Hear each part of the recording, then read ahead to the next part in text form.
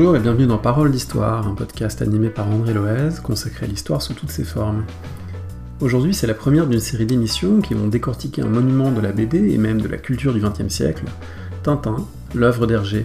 Une série intitulée Histoire de Tintin, tout au long des mois de mai et juin 2020, pour réfléchir avec des historiennes et des historiens à la façon dont cette œuvre est à la fois un reflet de son époque et un réservoir presque inépuisable de représentations et de réflexions historiques. On va commencer aujourd'hui par voir, en compagnie de Sylvain Lesage, comment la BD a acquis ses lettres de noblesse, et notamment comment la discipline historique a pu commencer à s'en emparer, à la fin des années 60-70. La liste complète des épisodes, leur bibliographie, figure sur le site paroledhistoire.fr, où vous trouverez également un bouton PayPal qui vous permet de soutenir ce podcast artisanal et autoproduit. Vous nous trouvez également sur les réseaux sociaux, Twitter, Instagram, YouTube ou Facebook. Très bonne écoute et à bientôt.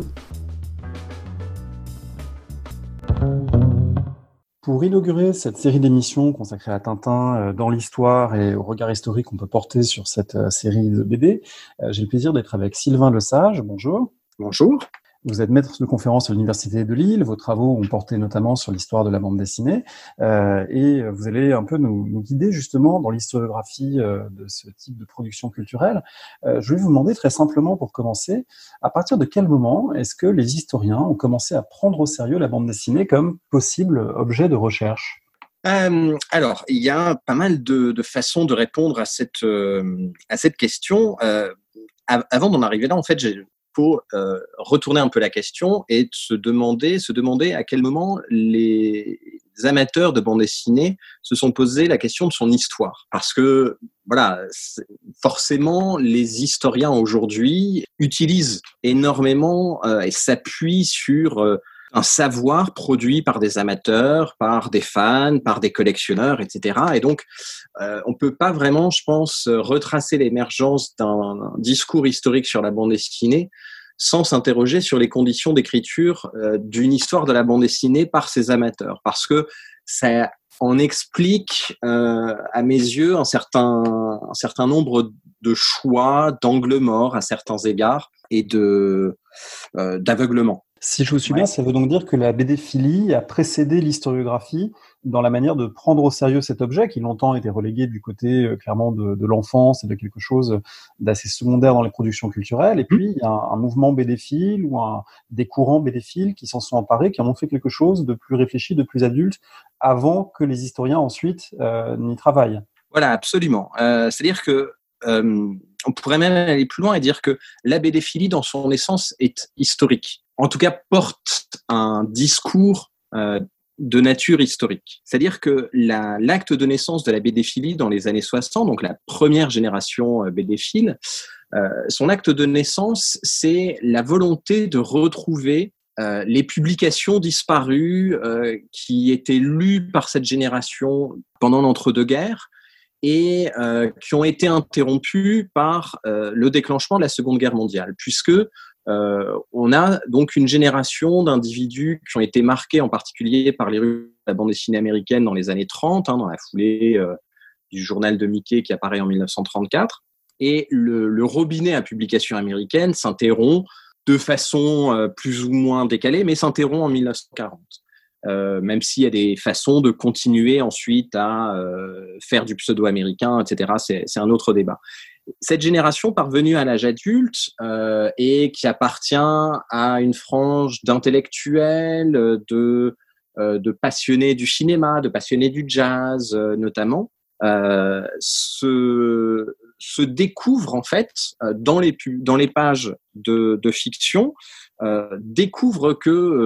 chacun découvre qu'il n'est pas seul et qu'il y a un sentiment partagé, d'un passé disparu. Et donc, à partir de cette nostalgie première, cette nostalgie des publications de leur enfance, la BD-philie se structure autour d'associations qui très vite cherchent à légitimer leur passion enfantine, qui est restée une passion d'adulte. Il y a une volonté aussi de donner une respectabilité à cette pratique.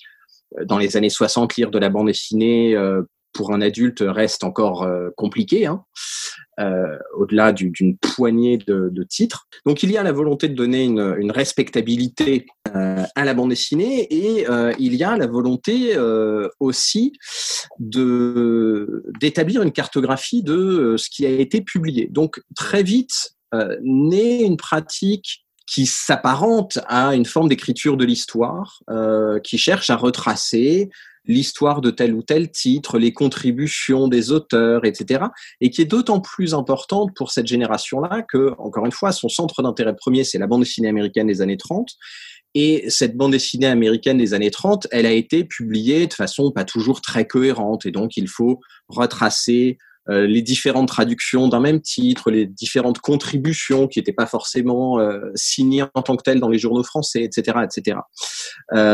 Donc très très très vite, pour ces amateurs, la volonté d'exhumer le passé de ce qu'on commence tout doucement à appeler le 9e art, elle est absolument centrale. Et ça explique également que l'un des gestes autour desquels se structure cette BD-philie, c'est le geste de la réédition, qui, comme toute réédition, cherche à ramener au présent un objet du passé, et donc est une forme de médiation historique, en quelque sorte. Pour continuer à contextualiser ce travail, on se situe où? On est en France, on est en Belgique, on est, vous l'avez dit plus tôt, dans des milieux cultivés et urbains, mais c'est franco-belge comme mouvement en train de se structurer? Ouais, c'est franco-belge avec une très forte connexion italienne. Il y a une filiation italienne qui est encore relativement méconnue, mais la première BD-philie semble naître plutôt du côté de l'Italie que du côté de la France. Et puis, de toute façon, les circulations d'auteurs, de styles, etc., entre l'Italie et la France sont très intenses. Évidemment, sur la communauté BD-phile, on est sur une communauté qui est binationale, qui fonctionne de façon très étroite entre la France et la Belgique, qui va se retrouver ensuite, mais dans la décennie suivante, autour de festivals comme Angoulême. Dans les années 60, on reste encore sur des communautés qui sont relativement cloisonnées dans la mesure où ça prend des formes associatives, et où la forme associative ne permet pas si facilement que ça de faire passer d'un pays à l'autre. Donc malgré tout, on a des BD-philies qui échangent beaucoup, mais qui restent un petit peu séparés. L'autre trait dominant, c'est que c'est une BD-philie qui est très masculine.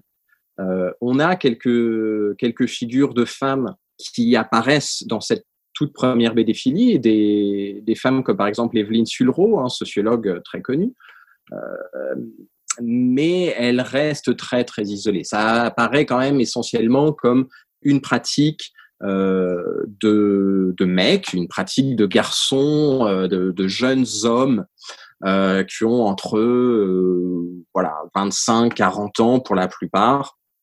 Ensuite, on a des écarts importants, mais c'est ça un petit peu le noyau dur, plutôt urbain, parisien.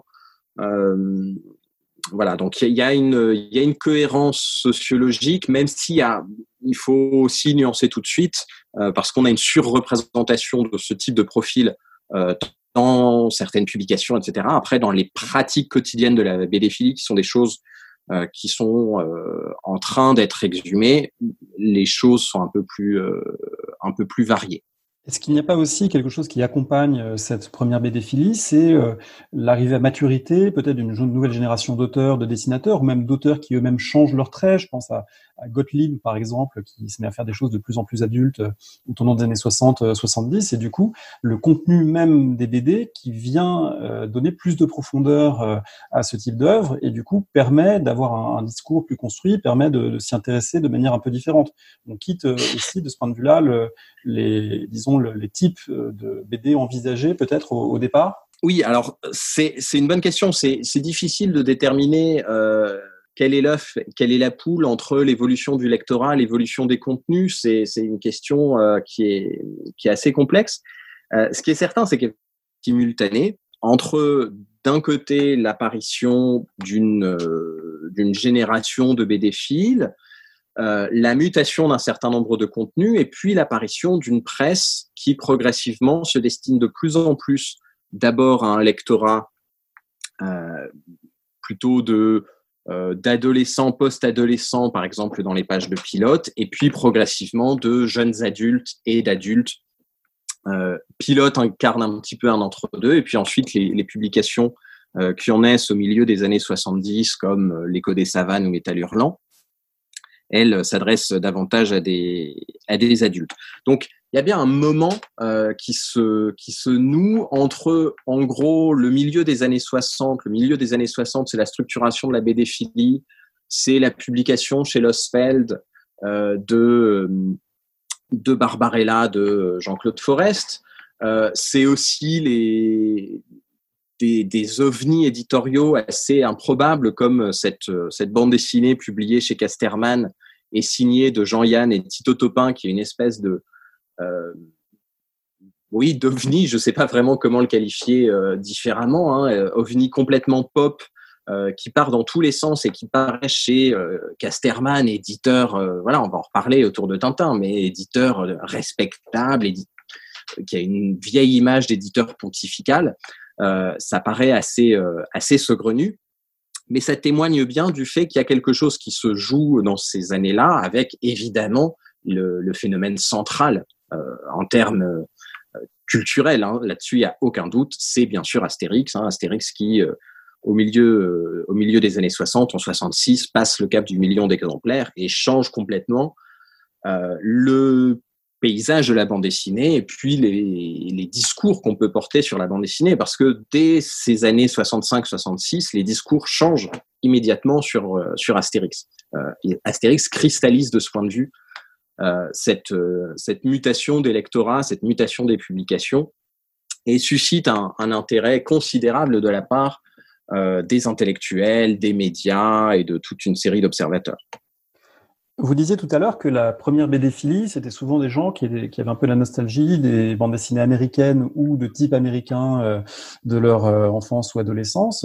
À partir de quel moment est-ce que le regard se déplace vers également les productions franco-belges, vers Edgar P. Jacobs, Franquin, Hergé, autrement dit, à quel moment cette bande dessinée-là acquiert aussi ses lettres de noblesse aux yeux de ces groupes qui émergent ?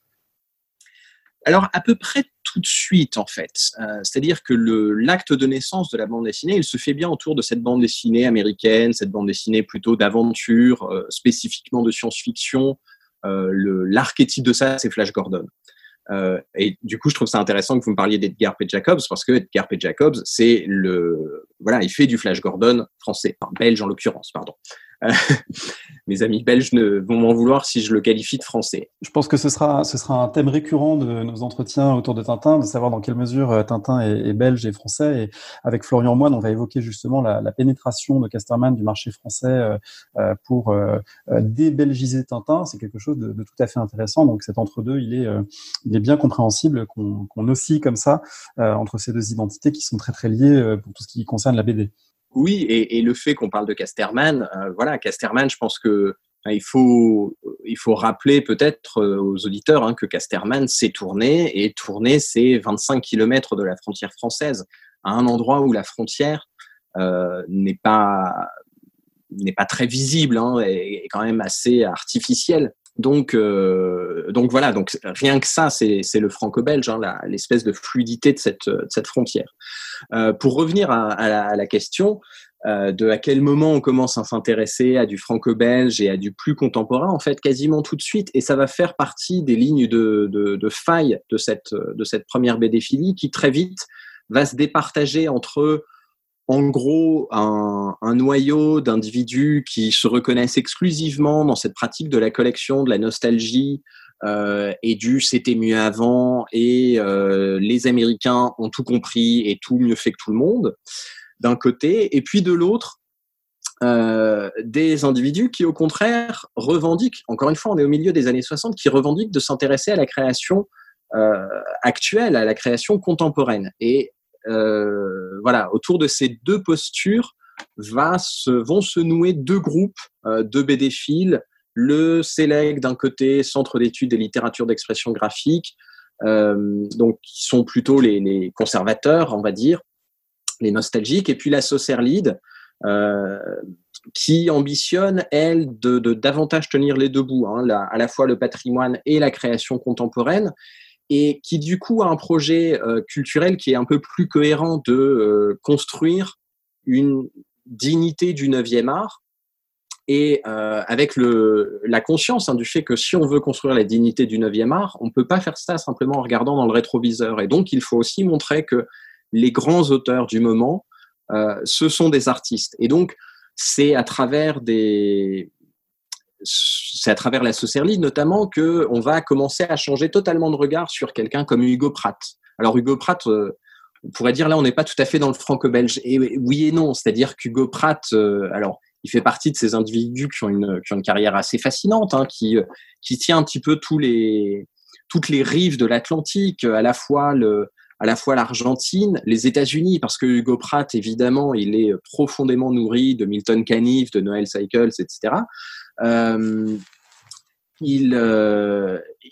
Évidemment, sa carrière, elle est très liée à l'Italie, mais en fait, le moment où il va véritablement changer d'envergure et être consacré comme un auteur et comme un artiste, ça va se jouer en France. Et ça va se jouer en France, notamment grâce au rôle joué par Claude Moliterni, qui est l'une des grandes figures de la Saucerlide, et qui va le présenter à la rédaction de PIF. Il est présenté au moment où Vaillant est en train de devenir le journal de PIF, donc 69-70. Et voilà, donc ça va être Pif Gadget, ça va être France Soir, puis enfin chez Casterman, on y revient. Où Casterman publie toute une série de récits un peu de nature feuilletonnante dans les pages d'un livre de 161 pages, un acte complètement inédit dans l'histoire de la bande dessinée jusqu'à présent. Casterman intitule ça La balade de la mer salée, et donc ce récit qui était assez décousu, et ça se ressent si on le lit attentivement, ce récit qui était assez décousu obtient à ce moment-là une cohérence inédite et est revêtu par la vertu de la mise en livre, est revêtu d'une dimension plus romanesque. Et ça va complètement changer le regard sur Hugo Pratt et le regard sur la bande dessinée en général. Encore une fois, on peut faire des récits de bande dessinée pendant lesquels parfois il ne se passe pas grand-chose, avec Hugo Pratt qui regarde passer les mouettes pendant une page. Évidemment, c'est assez singulier ce qui est en train de se passer, et c'est lié à toute cette transformation à la fois des conditions de publication, du marché, et puis des discours critiques qui sont portés sur la bande dessinée. Ce qui est intéressant dans ce que vous évoquez, c'est que c'est aussi une forme d'institutionnalisation de quelque chose qui a commencé de manière assez informelle, assez souterraine, et qui va s'institutionnaliser. Vous avez utilisé l'expression de 9e art. Alors, je ne sais pas si on sait la dater, cette expression, mais ce serait intéressant de voir justement, est-ce que c'est un marqueur d'institutionnalisation? Et puis aussi les festivals, et notamment le Festival d'Angoulême, je crois que c'est 1974, qui contribue à marquer aussi quelque chose de régulier dans le paysage, et du coup à institutionnaliser un petit peu les choses.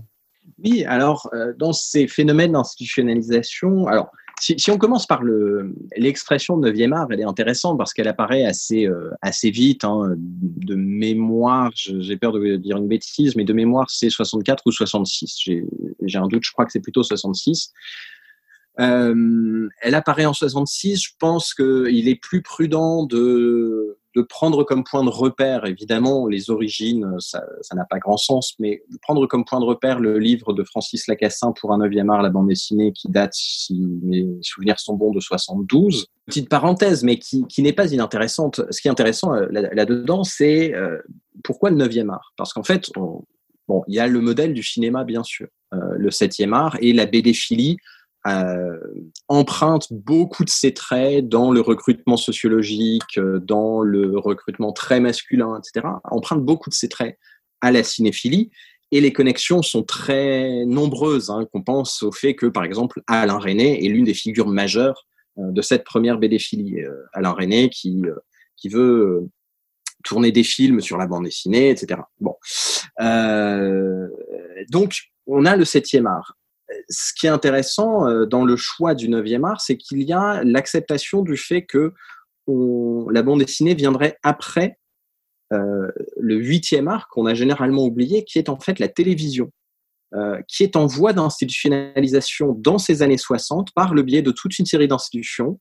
C'est l'âge d'or de la critique de cinéma, c'est l'âge d'or du de la critique de télévision, c'est l'âge d'or également des festivals de télévision comme Monte-Carlo par exemple, et c'est un moment où en fait les ambitions qui sont portées sur la télévision, à un moment où à la télévision il y a aussi un projet d'éducation populaire qui est très affirmé, et il y a bien l'ambition de faire de la télévision un 8e art.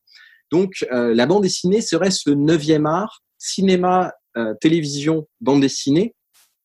Il y a ici un arc qui témoigne de cette entrée, ce qu'on est en train à ce moment-là, dans les années 60, de théoriser, comme l'entrée dans cette civilisation de l'image, qui est généralement déplorée par toute une série d'intellectuels. J'ai en tête notamment ces images de l'adaptation par Truffaut de Fahrenheit 451, où on voit le brave pompier qui rentre chez lui le soir venu et qui ouvre le journal, et son journal, de quoi est-il constitué? Il est constitué exclusivement de bandes dessinées. Ce que signifie Truffaut à travers cet exemple-là, c'est que la bande dessinée et l'image en général est bien l'ennemi du logos, et l'ennemi à travers cela de la pensée. Il y a un discours qui est extrêmement virulent vis-à-vis de la bande dessinée. Donc il ne faut pas non plus tomber dans le travers qui serait de dire dans les années 60, on a l'émergence d'une génération de BD-philes, et puis ça se passe de façon merveilleuse. Au contraire, c'est l'objet de controverses extrêmement vives. Donc voilà un petit peu pour l'expression de 9e art à très gros traits. Quant au festival, eh bien, au fond, il y a bien la volonté de décalquer ce qui a marché pour d'autres formes culturelles. Donc, signaler le cinéma, la télévision, ce serait également le cas du jazz, par exemple. Donc, on va emprunter ces rituels-là, avec comme particularité pour la bande dessinée que on a un certain nombre de rituels qui jouent aussi, et de formes intermédiaires qui font du festival une forme un petit peu hybride entre le salon et puis la convention commerciale où on vient acheter des vieux albums, compléter sa collection, etc. Et donc, dans les formes de célébration qu'empruntent les festivals, et celui d'Angoulême par exemple, on a bien la trace de cette multiplicité de formes.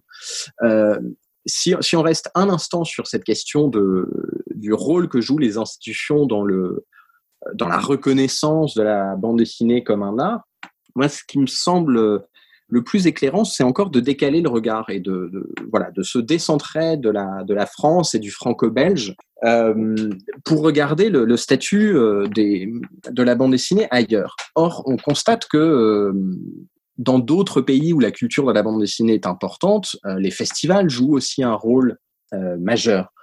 Qu'on pense à Luca Bordighera en Italie, qui naît une décennie avant Angoulême, ou bien au Comic-Con de San Diego, qui là aussi naît en 70, donc on est avant Angoulême. Et on a des festivals qui restent des festivals de très grande ampleur. La singularité de la situation française, et j'insiste sur le français parce qu'alors là on n'est pas sur du franco-belge, la singularité de la situation française, c'est vraiment la célébration de la bande dessinée en tant qu'art. Et du coup, dans un pays qui s'est forgé toute une religion du livre et de l'auteur de livres, en fait, on va plaquer toute une série de mécanismes de reconnaissance de l'auteur. Et justement, le fait que ça se joue au milieu des années 70, au moment où le marché de la bande dessinée est en train de basculer complètement du côté de la publication sous forme d'albums, accélère considérablement cette consécration de l'auteur de Petit Mickey en artiste.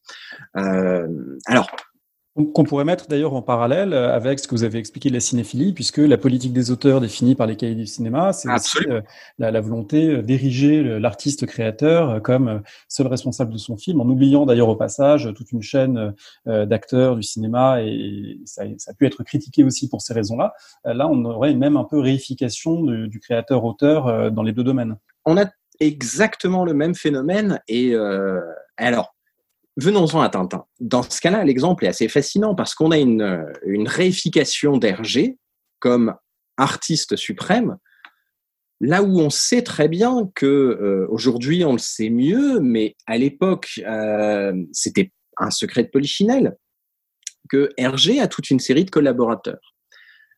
Il y a cette idée complètement fantasmée et qui emprunte beaucoup au discours sur le cinéma, en effet, qu'Hergé transcende les interventions de ses collaborateurs, alors même que les couleurs sont exécutées par une série de coloristes, d'assistantes qui sont toutes des femmes. Les scénarios, il a toute une série de donneurs d'idées, il a des collaborateurs qui font du repérage, de la documentation, les décors, etc.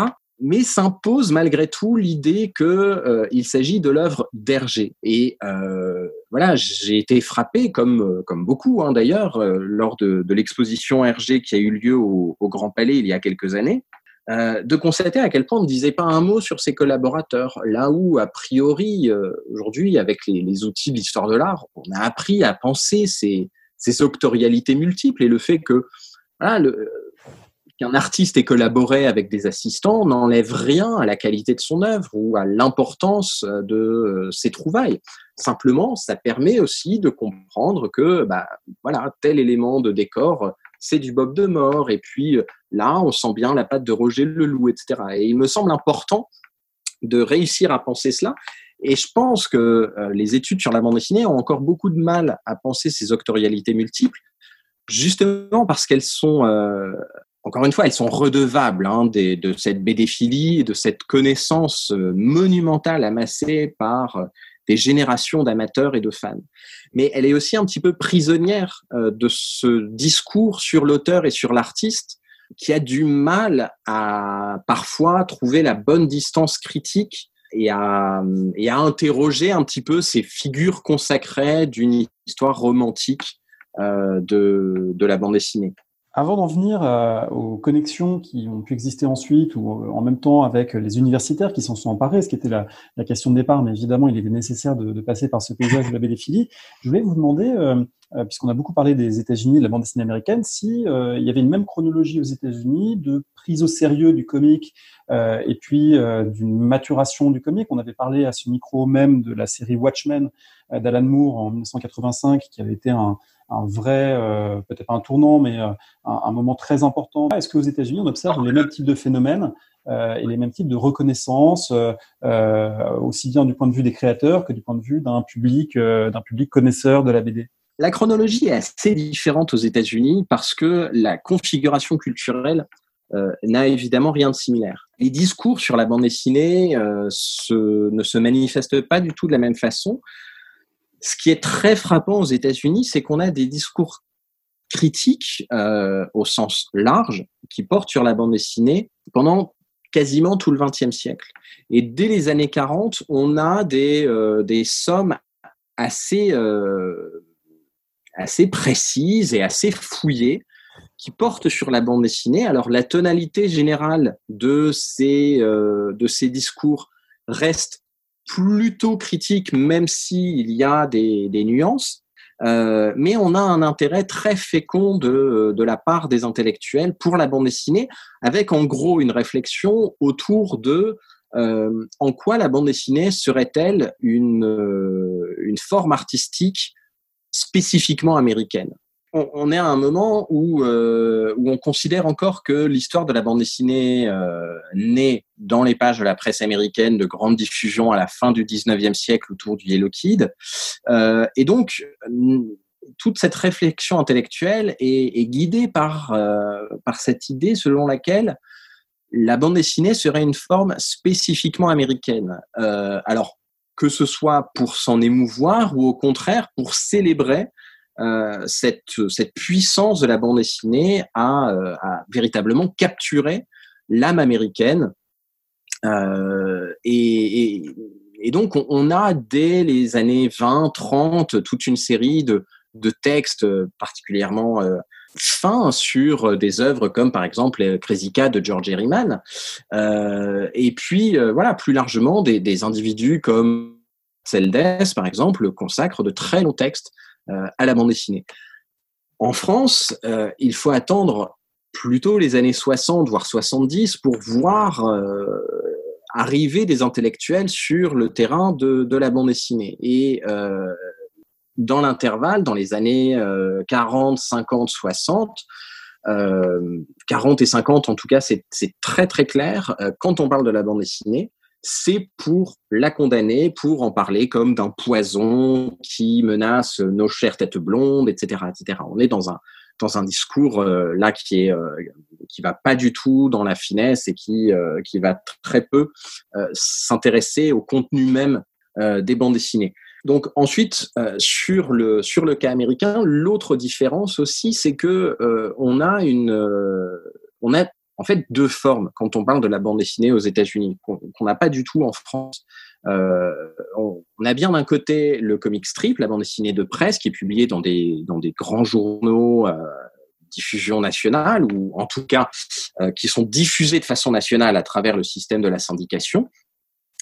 Et puis de l'autre côté, les comic books. Et alors, les books font l'objet d'une condamnation assez générale. Ça commence à changer dans les années 60 où on voit bien que sur les campus notamment, toute une nouvelle génération d'auteurs et de héros suscite la curiosité, l'intérêt de la nouvelle génération d'étudiants. Donc, voilà, les 4 Fantastiques, par exemple, font l'objet d'un très grand engouement sur les campus américains. On a des enquêtes qui le montrent, c'est assez passionnant de voir que, par exemple, quelqu'un comme Stan Lee est invité dès les années 60 à donner des conférences dans les plus grandes universités de la côte Est, où il est reçu avec tous les honneurs. Malgré tout, la consécration de la bande dessinée américaine, elle s'opère plutôt autour de l'autre volet de cette bande dessinée, à savoir la bande dessinée de presse, le comic strip. Et on a bien 2 organisations parallèles, assez largement étanches, et c'est assez amusant quand on regarde dans le détail, parce que en fait, ceux qui sont les plus critiques sur cette bande dessinée de comic books, accusée de tous les maux, et qui a fait l'objet donc des mêmes discours de réprobation à la fin des années 40, début des années 50, qui ont abouti au Comics Code. En fait, quasiment les voix les plus critiques, ce sont les voix des auteurs de bande dessinée de presse, qui ont surtout pas envie qu'on assimile ce qu'ils font dans leurs comic strips, qu'on assimile cela à la bande dessinée de comic book. Du coup, ça crée toute une série de différences qui sont assez marquées. Et puis enfin, je pense la dernière différence notable entre la bande dessinée américaine et bande dessinée franco-belge, c'est le sens des hiérarchies culturelles. Parce que il est assez clair qu'en France, on a une idée très nette qu'il y a une frontière assez dure entre ce qui ressort de l'art et ce qui n'en ressort pas. Là où aux États-Unis, les choses ne fonctionnent pas avec la même rigidité. Et donc le fait que la bande dessinée soit une forme de culture populaire, pour dire les choses assez rapidement, ne justifie pas une condamnation en tant que telle. Donc on peut tout à fait célébrer une forme de culture populaire. Là où en France, pour célébrer la forme culturelle qu'est la bande dessinée, il a fallu en faire une forme artistique. Donc on a des trajectoires culturelles qui sont assez différentes et qui font que dans les mécanismes de consécration et de célébration de la bande dessinée aux États-Unis d'un côté et en France de l'autre, on a des mécanismes assez différents. Et donc je termine en revenant sur l'élément que vous signaliez dans votre question. C'est voilà cette deuxième moitié des années 80 où on a effectivement l'émergence du graphic novel, même si c'est un phénomène qui a été beaucoup discuté, amendé, nuancé, etc. Mais l'émergence médiatique du roman graphique, et puis un changement des discours critiques qui portent dessus autour d'une poignée d'œuvres, et notamment Watchmen, Maus d'Art Spiegelman. Ces 3 œuvres qui correspondent effectivement au changement de regard sur la bande dessinée. Là, ce qui est très frappant, c'est de voir le retard considérable qui a été pris par les États-Unis pour considérer les auteurs de bande dessinée comme des artistes majeurs. C'est-à-dire que en France, ça fait au moins une décennie que l'on fait cela. Je dis au moins une décennie parce qu'encore une fois, les effets de la BD-philie ne se manifestent pas immédiatement. Mais depuis le milieu des années 70, c'est très clair. Et la reconnaissance institutionnelle de la bande dessinée en France, si on en veut des points de repère extrêmement clairs, eh bien, c'est par exemple l'arrivée au ministère de la Culture de Jack Lang, la bande dessinée dans le périmètre de l'action du ministère de la Culture. C'est en 1983 la visite de François Mitterrand au Festival d'Angoulême. C'est toute une série de gestes comme ça, et puis en bout de course, c'est la décision de construire à Angoulême un musée pour la bande dessinée qui est l'ancêtre de la préfiguration de ce qu'est aujourd'hui la Cité internationale de la bande dessinée de l'image. Comment est-ce que l'histoire universitaire va, du coup, intégrer la bande dessinée dans ces questionnements? La question que je me posais, c'est est-ce qu'il s'est passé quelque chose de comparable à d'autres objets historiographiques où il a fallu un petit peu des passeurs intermédiaires entre l'université et l'objet concerné? Pour la Première Guerre mondiale, l'histoire des combattants, elle est aussi passée par des anciens combattants semi-universitaires, des gens comme Jean Norton Cru. Pour l'histoire sociale et ouvrière, c'était aussi des historiens, des historiennes qui étaient eux-mêmes militants, issus du militantisme, qui la faisaient passer, entrer à l'université. Donc, dans quelle mesure est-ce que les universitaires qui se sont emparés de la BD sont aussi des BD-philes, ou est-ce que des BD-philes ont été consacrés par l'université? Est-ce qu'il y a une porosité finalement qui s'est créée entre ces deux mondes pour en faire un objet digne d'étude? Alors, c'est une bonne question. Il y a une porosité, mais je suis pas sûr qu'elle aille dans les deux sens. C'est-à-dire que je n'arrive pas à penser à un passeur qui serait venu de la BD-philie et qui aurait été consacré véritablement par l'université, en tout cas dans le domaine des études historiques, ça c'est très clair. Alors, d'abord pour contextualiser un peu, il me semble qu'il faut rappeler que l'histoire est pas du tout la première discipline à s'intéresser à la bande dessinée. Les disciplines qui s'intéressent en premier lieu à la bande dessinée sont plutôt des disciplines neuves, on va dire, dans les années 70, comme la sémiotique.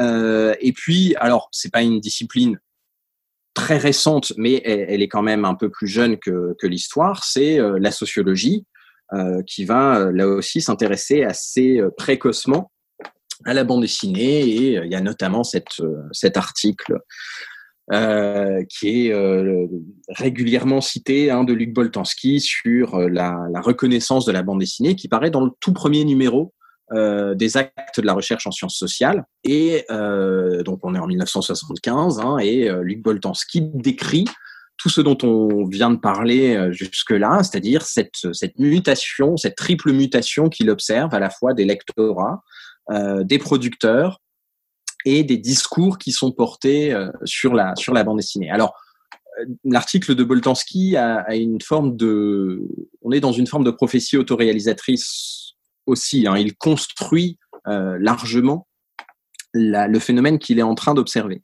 Tout ça pour dire que les historiens ne se manifestent pas parmi les premiers sur le terrain de la bande dessinée.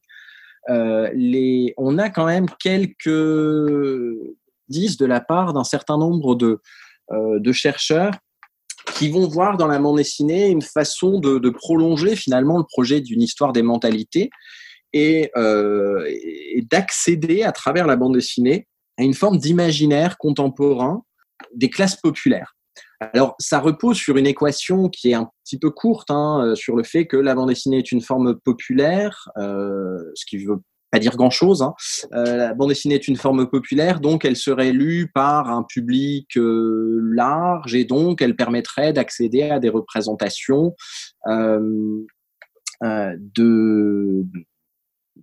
partagées par le plus grand nombre. Encore une fois, on est bien dans un schéma historiographique qui est très daté, qui est très empreint de ce projet d'une histoire des mentalités. Donc on a comme ça quelques études un petit peu dispersées.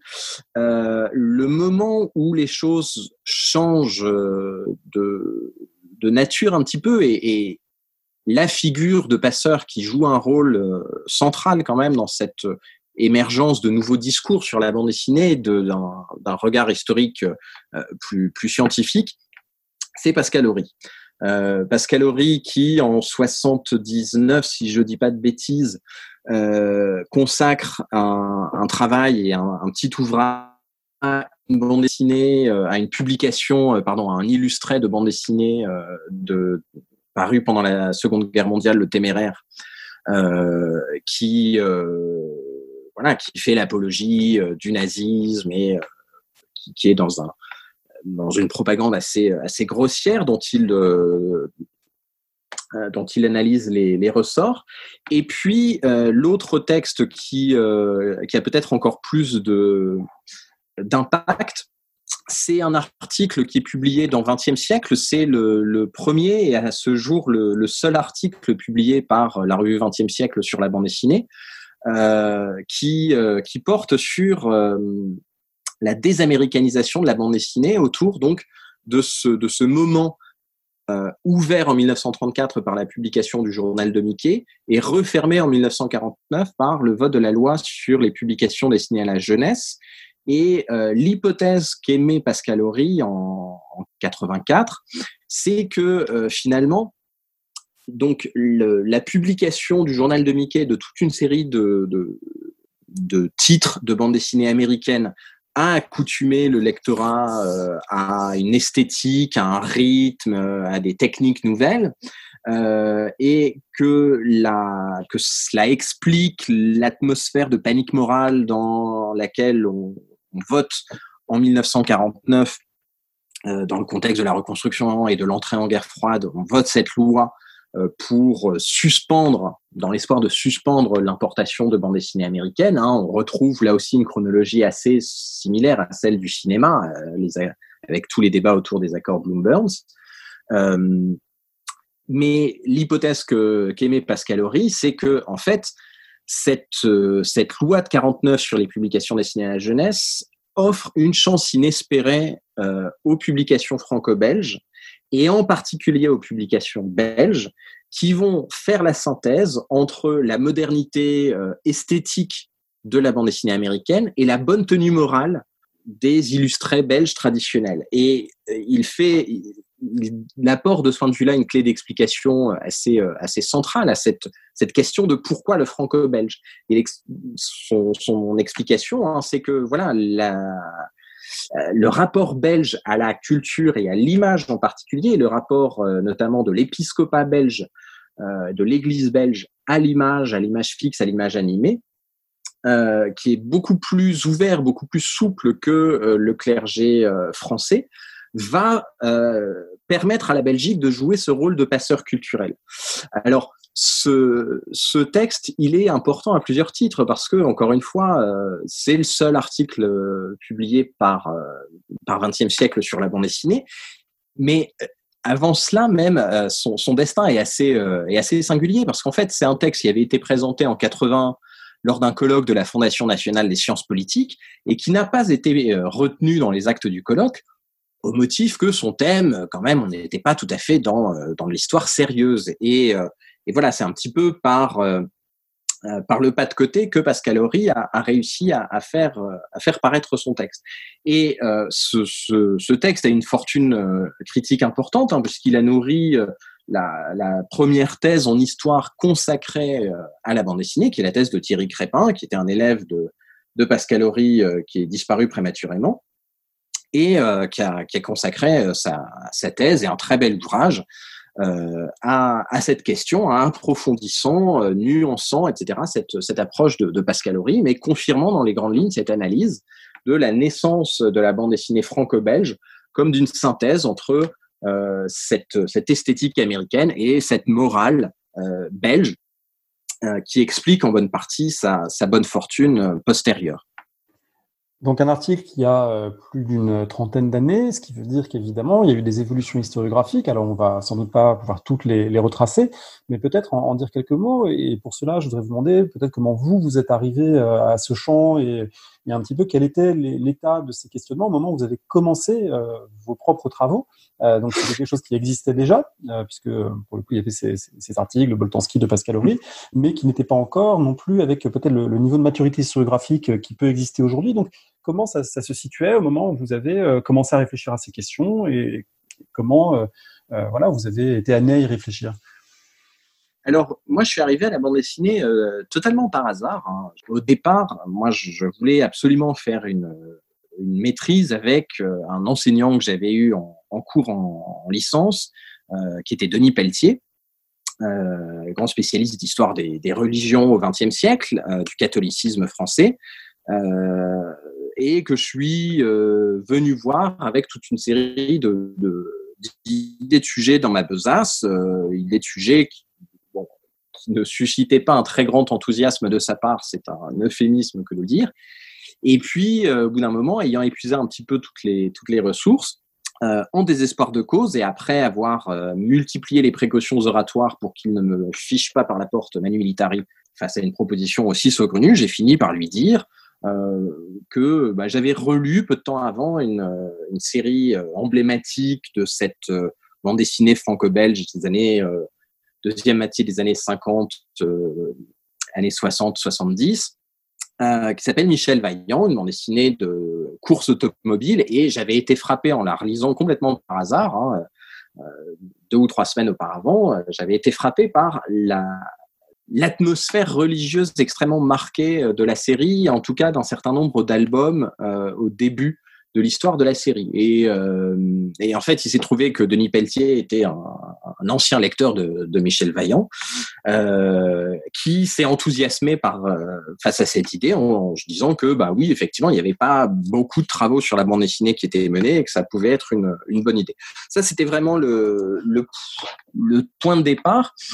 Ensuite, quand il a fallu mûrir un petit peu cela et réfléchir à la façon dont je pouvais aller vers une thèse, en fait, immédiatement, Denis Pelletier m'a envoyé voir ailleurs parce que son analyse, qui était tout à fait juste, c'était de se dire la bande dessinée est un objet qui n'est pas légitime, donc il faut que vous soyez avec quelqu'un qui est absolument solide sur ces terrains-là et à l'autorité incontestable sur ce type de domaine. Et je me suis donc tourné vers le Centre d'histoire culturelle des sociétés contemporaines à Saint-Quentin, à l'Université de Versailles-Saint-Quentin, qui est le laboratoire pionnier de l'histoire culturelle et l'un de ses fers de lance. Et le hasard, c'était pas tout à fait le projet de départ, mais le hasard a fait que je me suis retrouvé à travailler sous la direction de Jean-Yves Mollier. Jean-Yves Mollier, qui est pas spécialiste de la bande dessinée, pas même connaisseur de la bande dessinée, il le déclare bien volontiers lui-même. Sa culture de bande dessinée, elle se limite essentiellement à Bécassine et au pied nickelé, mais il m'a fait confiance et en gros, ce qu'il m'a apporté, c'est plutôt la façon de porter le regard sur la bande dessinée et de se déplacer d'une histoire de la bande dessinée à une histoire du livre qui prenne comme objet la bande dessinée. Ce qui a été un déplacement tout à fait salutaire et dont je lui suis particulièrement redevable. Donc voilà un petit peu comment j'en suis arrivé là. Et donc c'est vrai qu'aujourd'hui, quand on me dit, vous m'avez présenté comme ça, comme spécialiste de la bande dessinée, ça me fait toujours un petit peu sourire. J'entends pourquoi on me range dans cette case, si j'ose dire. Et d'un autre côté, je ne considère pas que je suis historien de la bande dessinée, par exemple. C'est pas du tout la façon dont je pense mon travail. Il y a aucun mal à être historien de la bande dessinée, mais je pense que, alors, de façon assez significative, pour moi, les historiens de la bande dessinée, c'est vrai que je pense plus spontanément à ces historiens du fandom, ces collectionneurs, etc., qui ont beaucoup œuvré à exhumer toute une série de publications du passé, à établir le socle d'une connaissance sans laquelle on pourrait absolument pas travailler. Hein. C'est absolument irremplaçable, ce travail colossal de plusieurs générations qui a été fourni. Mais là où je vois une différence, c'est dans la façon dont, à mes yeux, quand je travaille en tant qu'historien, ça n'est pas pour produire un savoir sur la bande dessinée, c'est pour produire un savoir peut-être un petit peu plus large ou à une échelle différente, en tout cas, sur les pratiques culturelles, sur la mise en place d'une politique culturelle, sur voilà ce genre de choses. Bon, après, c'est un petit peu artificiel, hein, bien sûr, cette frontière histoire de la bande dessinée, historien travaillant sur la bande dessinée, ça se recoupe et c'est beaucoup plus fin que cela. Mais c'est évidemment une nuance importante parce que ça veut dire qu'on ne se contente pas d'analyse internaliste de contenu, et ça, c'est une mutation évidemment plus large que connaît l'histoire culturelle depuis les années 2000, on va dire de façon un peu générique, qui concerne évidemment pas que cet objet-là. Peut-être pour terminer, est-ce qu'on peut évoquer la place qu'a Tintin au sein de cette historiographie, parce que me semble, en ayant commencé un peu à y réfléchir et à lire autour de ça, que c'est presque comme s'il y avait une exception Tintin dans l'historiographie, que la tintinophilie n'est pas tout à fait une historiographie comme les autres, que c'est presque comme s'il y avait une sous-branche qui échappait un petit peu en partie aux logiques ordinaires de l'historiographie qui s'intéresse, soit de manière interne, soit de manière plus large, comme vous l'avez dit, à la bande dessinée. Est-ce que c'est le cas ? Il y a une exception Tintin, ça c'est sûr. Ce qui est certain aussi, c'est que j'aurais du mal à apporter une réponse définitive en la matière parce que, justement, comme vous l'avez mentionné, la tintinophilie est un continent à part entière que je ne maîtrise pas, loin de là. Et du coup, j'aurais vraiment trop peur de dire des bêtises si je voulais m'avancer là-dessus. Ce qui me semble assez frappant, c'est que on a autour de Tintin en fait les deux volets finalement des façons dont aujourd'hui on travaille en tant qu'historien sur la bande dessinée. D'un côté, on a toute une série de travaux qui se sont attachés à retracer l'histoire éditoriale de Tintin. Ça a été notamment les travaux de Philippe Godin qui se sont livrés à une lecture très minutieuse des évolutions de l'œuvre et de la façon dont Hergé a retravaillé abondamment chacun de ces récits au moment où il a fallu les passer en album, puis au moment où on les a passés d'albums en noir et blanc à des albums en couleur. Voilà, il y a un travail extrêmement précis qui est mené par Hergé et ses assistants. Et Philippe Godin est un petit peu la figure centrale de ce mouvement-là, mais c'est évidemment quelque chose qui est plus large que cela. Donc d'un côté, une histoire éditoriale, une histoire de l'œuvre et qui emprunte par moments les chemins de la génétique des œuvres. Et puis de l'autre côté, une histoire plus internaliste, une histoire des représentations véhiculées dans Tintin. Et alors, voilà, on a toute une série de travaux. Je pense par exemple aux travaux de Philippe Delisle sur les représentations véhiculées par Tintin, par un certain nombre d'autres séries. Ce qui me semble très frappant dans ces approches, si je peux élargir un petit peu la question par rapport à Tintin, c'est à quel point il y a à certains égards un impensé du statut canonique que représente Tintin. C'est-à-dire que c'est très intéressant d'analyser Tintin, d'analyser l'œuvre d'Hergé de façon plus large. C'est une œuvre qui est d'une très grande richesse et voilà, le travail par exemple de Benoît Peter sur les bijoux de la Castafiore montre à quel point on peut consacrer des ouvrages entiers à un album et ne pas en épuiser le sens. Mais en tant qu'historien, évidemment, la question qui se pose, c'est la question de pourquoi cette œuvre-là plutôt qu'une autre. Et finalement, le statut tout à fait hors du commun qu'occupe Hergé et Tintin dans l'imaginaire collectif, la présence encore aujourd'hui de Tintin, malgré les efforts de Casterman pour étouffer l'œuvre, mais et l'emprisonner de toute une série de restrictions, mais la façon dont Tintin est présent dans la culture populaire, la façon dont il est présent dans toute une série, sur toute une série de supports, de culture matérielle, etc., empêche un petit peu de s'interroger en historien sur pourquoi Tintin serait-il plus intéressant qu'une autre œuvre. Or, l'un des éléments qui est très frappant, c'est que dans cette génération d'historiens qui ont travaillé dans les années 80, 90 et début des années 2000 sur la bande dessinée,